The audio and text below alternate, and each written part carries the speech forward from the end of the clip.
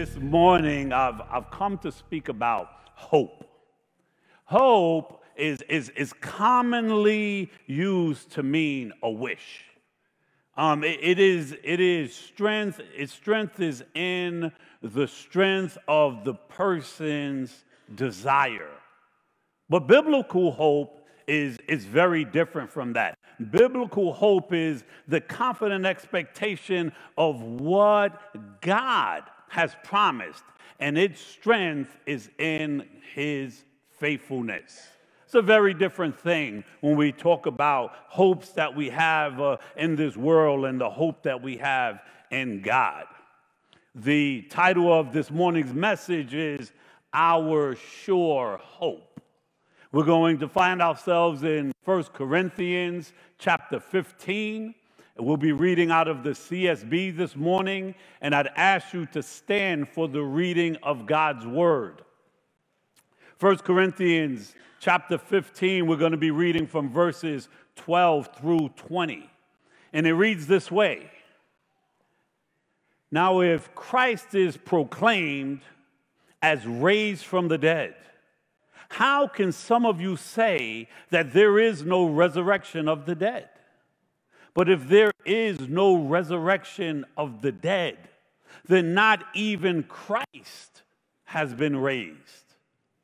And if Christ has not been raised, then our preaching is in vain, and your faith is in vain.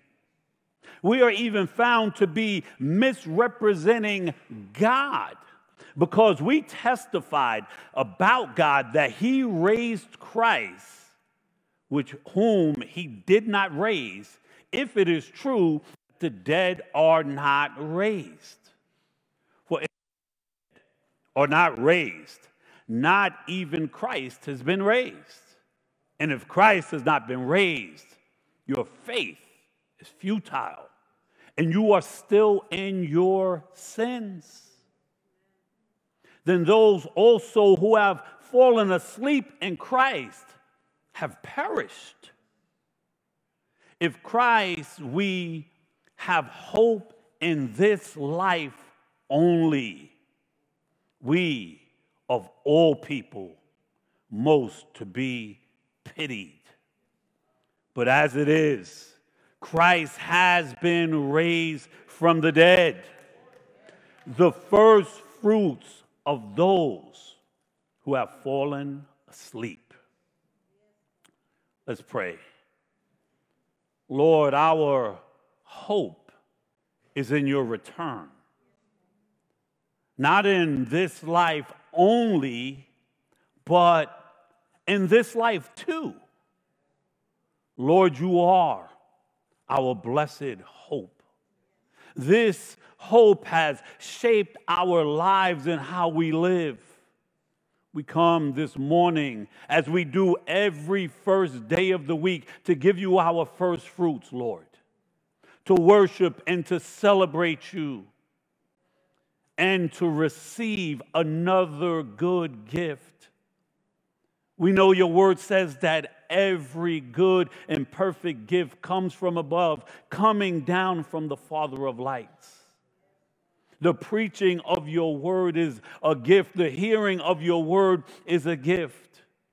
Would you give us another gift that we've come to expect by the hearing of your word? Your word that has power and you use it to change us. We ask, would you change us this day? Would you cause us to look more like your Son? Amen and amen. You may be seated. This talk in this text about there being no resurrection, Paul is coming and speaking against that thought to the church in Corinth. This argument is actually leveled against the Sadducees, who believe that the soul is material, affirming that it will perish along with the body and that we will have no existence after death.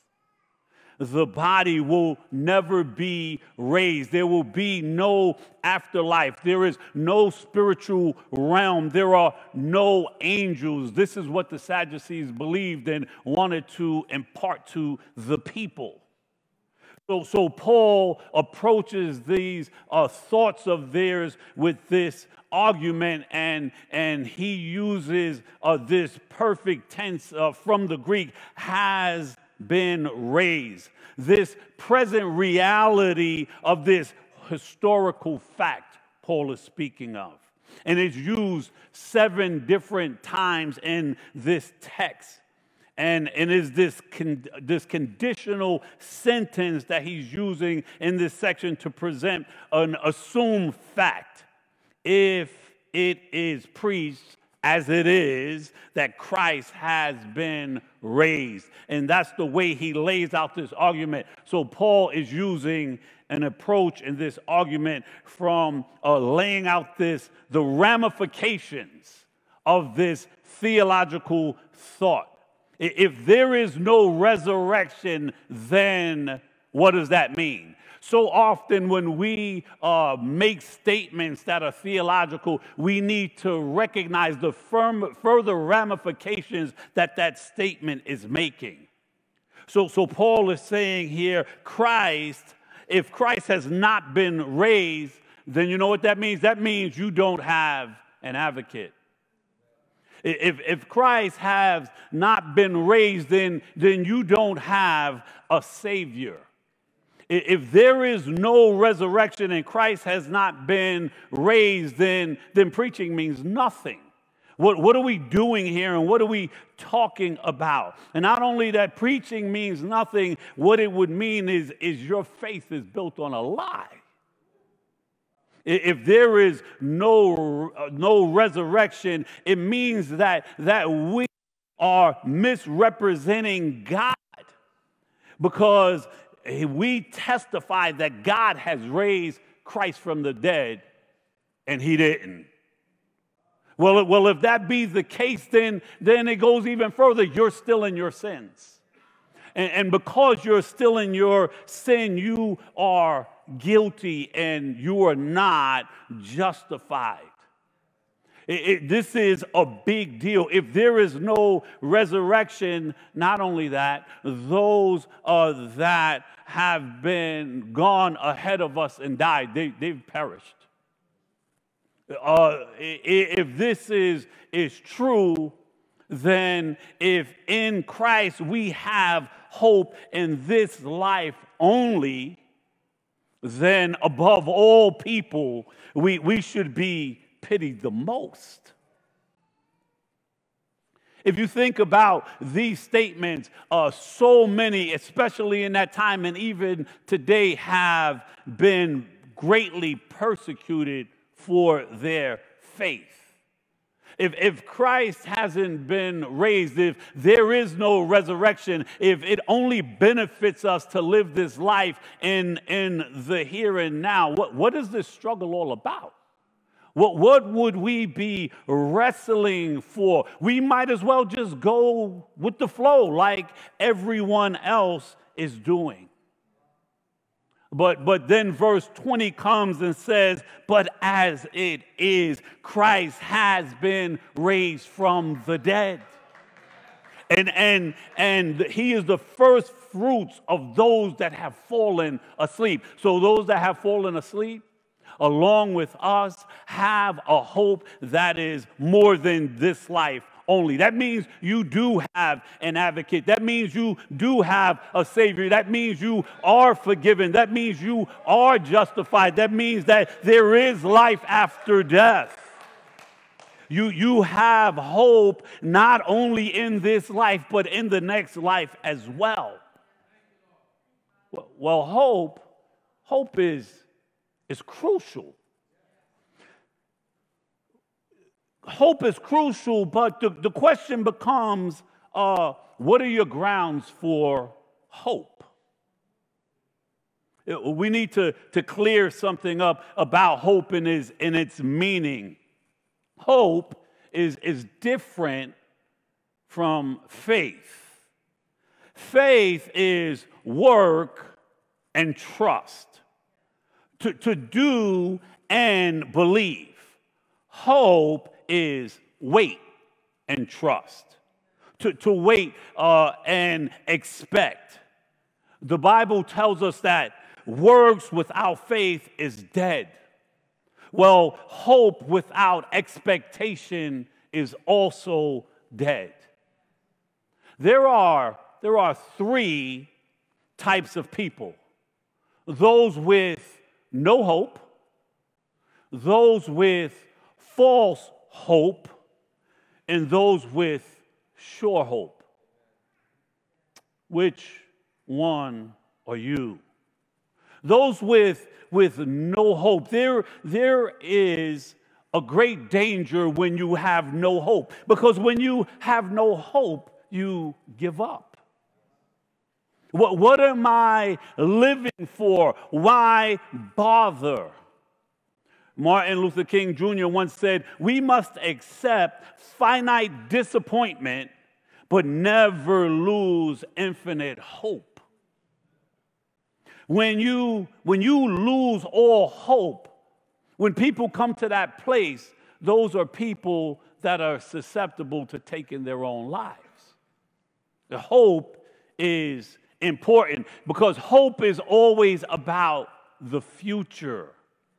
It's a terrible thing to not have hope. But then we have to speak about false hope. False hope is misplaced hope. It is a confident feeling about something that might not be true. Putting your hope in things that will fail you. And resting in false hope can sometimes be more dangerous than having no hope at all. Because having no hope, you can gain hope. But often, if we have false hope, if we have misplaced hope, we're counting on those things to satisfy, and we can be stuck in that place for a very long time. False hope is hope that is actually based on ignorance. True hope is justified when a hoping person knows and accepts truth about the probability of that hope being fulfilled. Did you catch that? True hope is justified when the hoping person knows and accepts truth about the probability of hope fulfillment. Justification determines if hope is realistic. In other words, you just can't hope on any old thing based on nothing. It has to be based in something.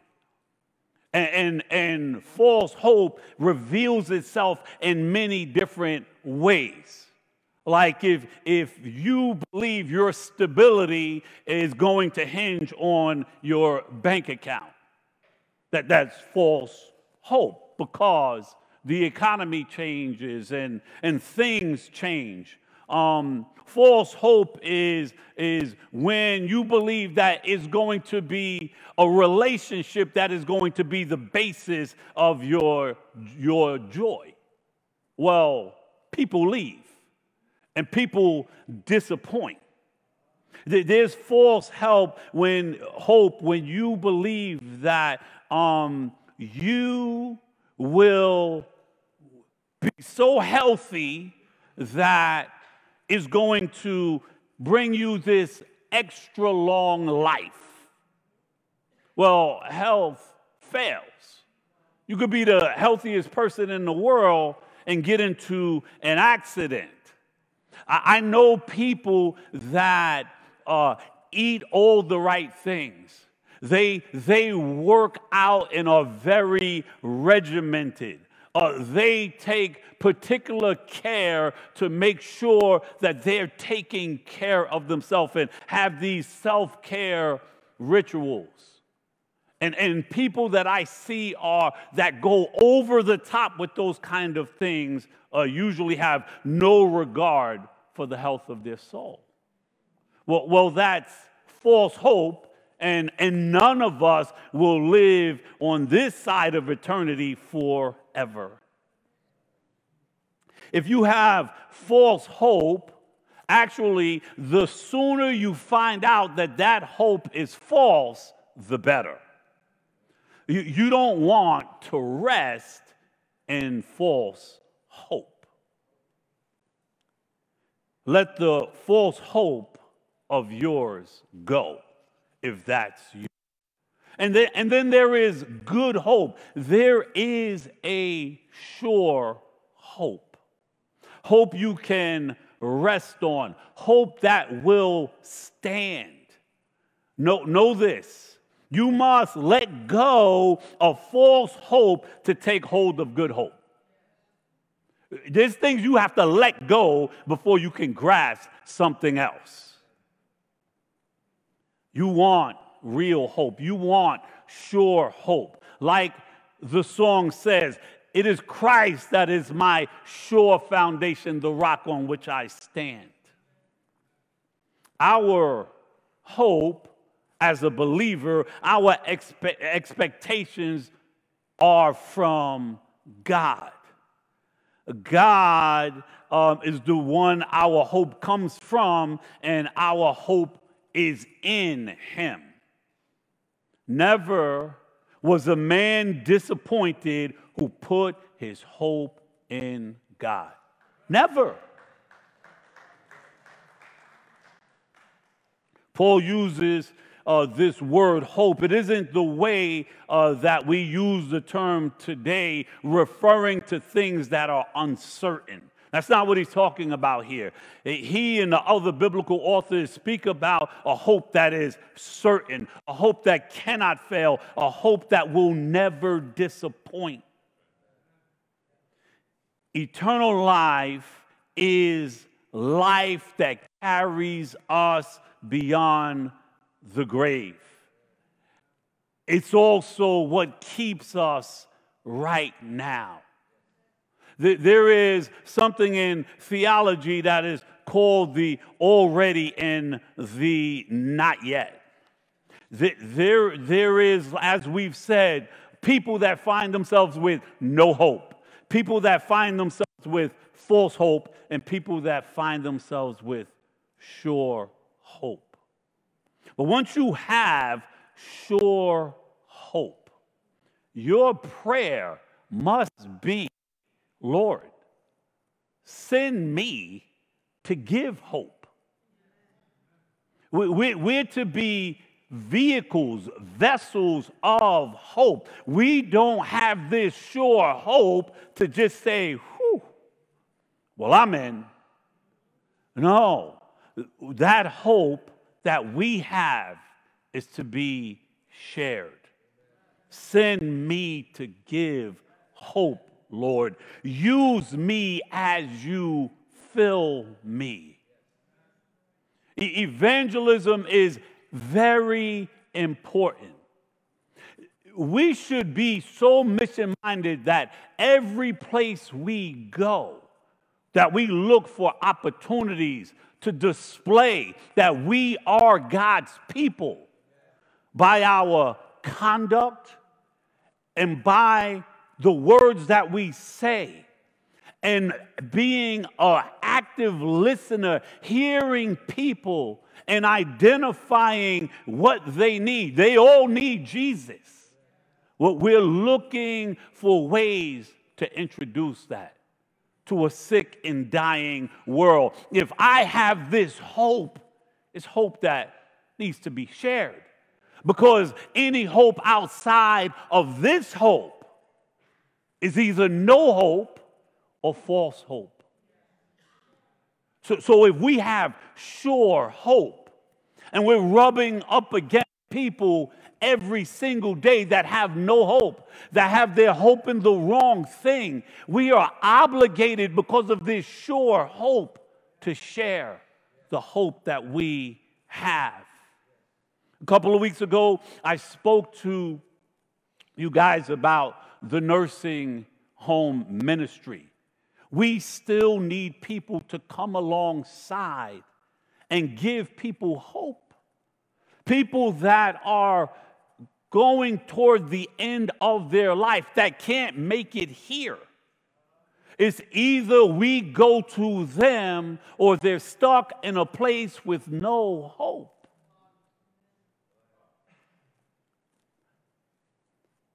Like all churches after COVID, the church had to reboot. The bride of Christ, universal, had to reboot. And there is a season in that for getting healthy, for developing your spiritual muscles. I was so blessed the other night when we had a testimony service, and people that were testifying were speaking in large part about their spiritual growth. Well, as we grow spiritually, we're called to be those that go out. Think about the disciples. Jesus pulled them from all of these different places, and they walked with him, and they watched him. They watched his life. They picked up the burden that he had. He filled them with the Holy Spirit, like he fills his church with the Holy Spirit, and then he sent them out on a mission. That's all of us. To do what? To share the hope that we have in us with those that have no hope, and the majority that have false hope. Hope that's built on sinking sand. We were all there at some point. So I challenge you, as you grow spiritually, look to be about God's work in the church and in every area of your life. There is also something that erodes our hope. At times, what erodes our hope is time. When something doesn't happen when we want it to happen within our time frame. You know what we do at times? When that happens, we just give up. That this is just not going to happen. Don't do that. Time can erode hope, but God's timing is perfect. Just think with me for a moment the time between the Old Testament and the New Testament. People were losing hope. They came to a place where they just said the Messiah that was promised is not going to come. That period is called the intertestamental period. And that was a 400-year span. For 400 years, there was no prophetic word. For history was still happening. Things were taking place for the Jewish people and everyone else. They were waiting for this coming Messiah, and there wasn't even a prophet speaking of it until John the Baptist came. So people were in a place where they were losing hope. But then the New Testament tells the story of how hope came in the person of Jesus, not only to the Jews, but to the entire world. So Christ had fulfilled prophecy and was anticipated and recognized by many who sought him. The Roman centurion, the wise men, and even a Pharisee, Nicodemus. It all showed how God was coming to his whole world and to have for himself a people after a 400-year period of silence. Don't give up. Don't lose hope. We are living in the glorious hope, waiting for the second advent. They were waiting for the first advent. We were promised a Messiah, and he came. We're waiting for him to come back. And he's coming back.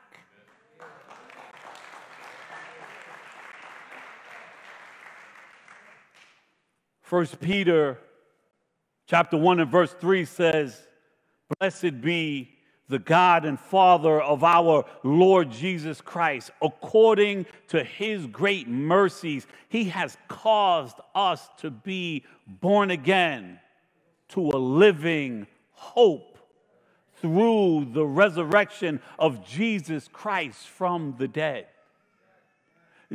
Did you catch that? This living hope comes from the resurrection of Jesus Christ from the dead. Dead things bringing about life. God brought us who were dead in our trespasses and sins to life, and life abundant in him, to be those that carry hope with us, that when people see us, they, look at the circumstances around us. Why does that person appear to have such hope? Because we know that our hope is sure, what it rests in. You can come up on worship team. Romans 8:24 and 25 says, "For this hope we are saved. Now, hope that is seen is not hope. For who hopes for what he sees? You already have it. But if we hope for what we do not see, we wait for it with patience." Everyone has a favorite food. And waiting for something with patience and with anticipation doesn't mean I'm grasping at straws.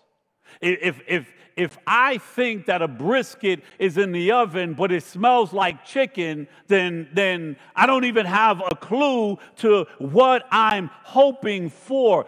God and his love for us, as we wait, as we hope, he's doing things where we recognize, no, this hope is sure.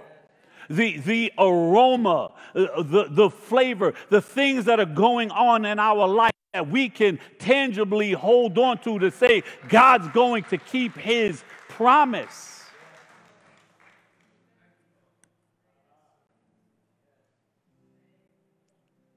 Communion is a special time. It reminds us of the sure hope that we have in Christ.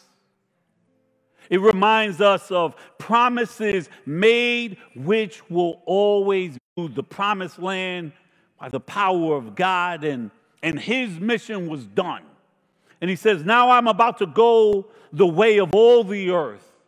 And you know in your hearts and souls, all of you, that not one word has failed of all the good things that the Lord your God promised concerning you. All have come to pass for you. Not one of them has failed. That's the aroma that we have when we can tell it's coming. He's coming back soon. I'd ask the leaders to come forward to be ready to serve the elements. So these passages and what we read today reveals to us that the sure hope that we can have not only in this life, but in the next. Isaiah 43:2 says, when you pass through the waters, I will be with you. And through the rivers, they shall not overwhelm you. When you walk through the fire, you shall not be burned, and the flames shall not consume you.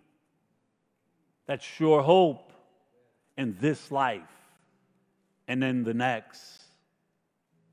Another scripture, 2 Peter 1:4, tells us, by which he has granted to us his precious and very great promises, so that through them you may become partakers of the divine nature, having escaped from the corruption that is in the world because of its sinful desires. Like I said earlier, there is a theological concept of the already but not yet, where believers are actively taking part in God's kingdom. Right now, today, although the kingdom will not reach its full expression until sometime in the future. So God has his kingdom here on earth. He's using his people. He's using his church. But it hasn't been fully realized. There's much, much more to this life. And that's what our hope is in. We're already in the kingdom. But we do not yet see its fullness in glory. This is speaking of God's authority and right to rule, and then the realm in which God exercises his authority.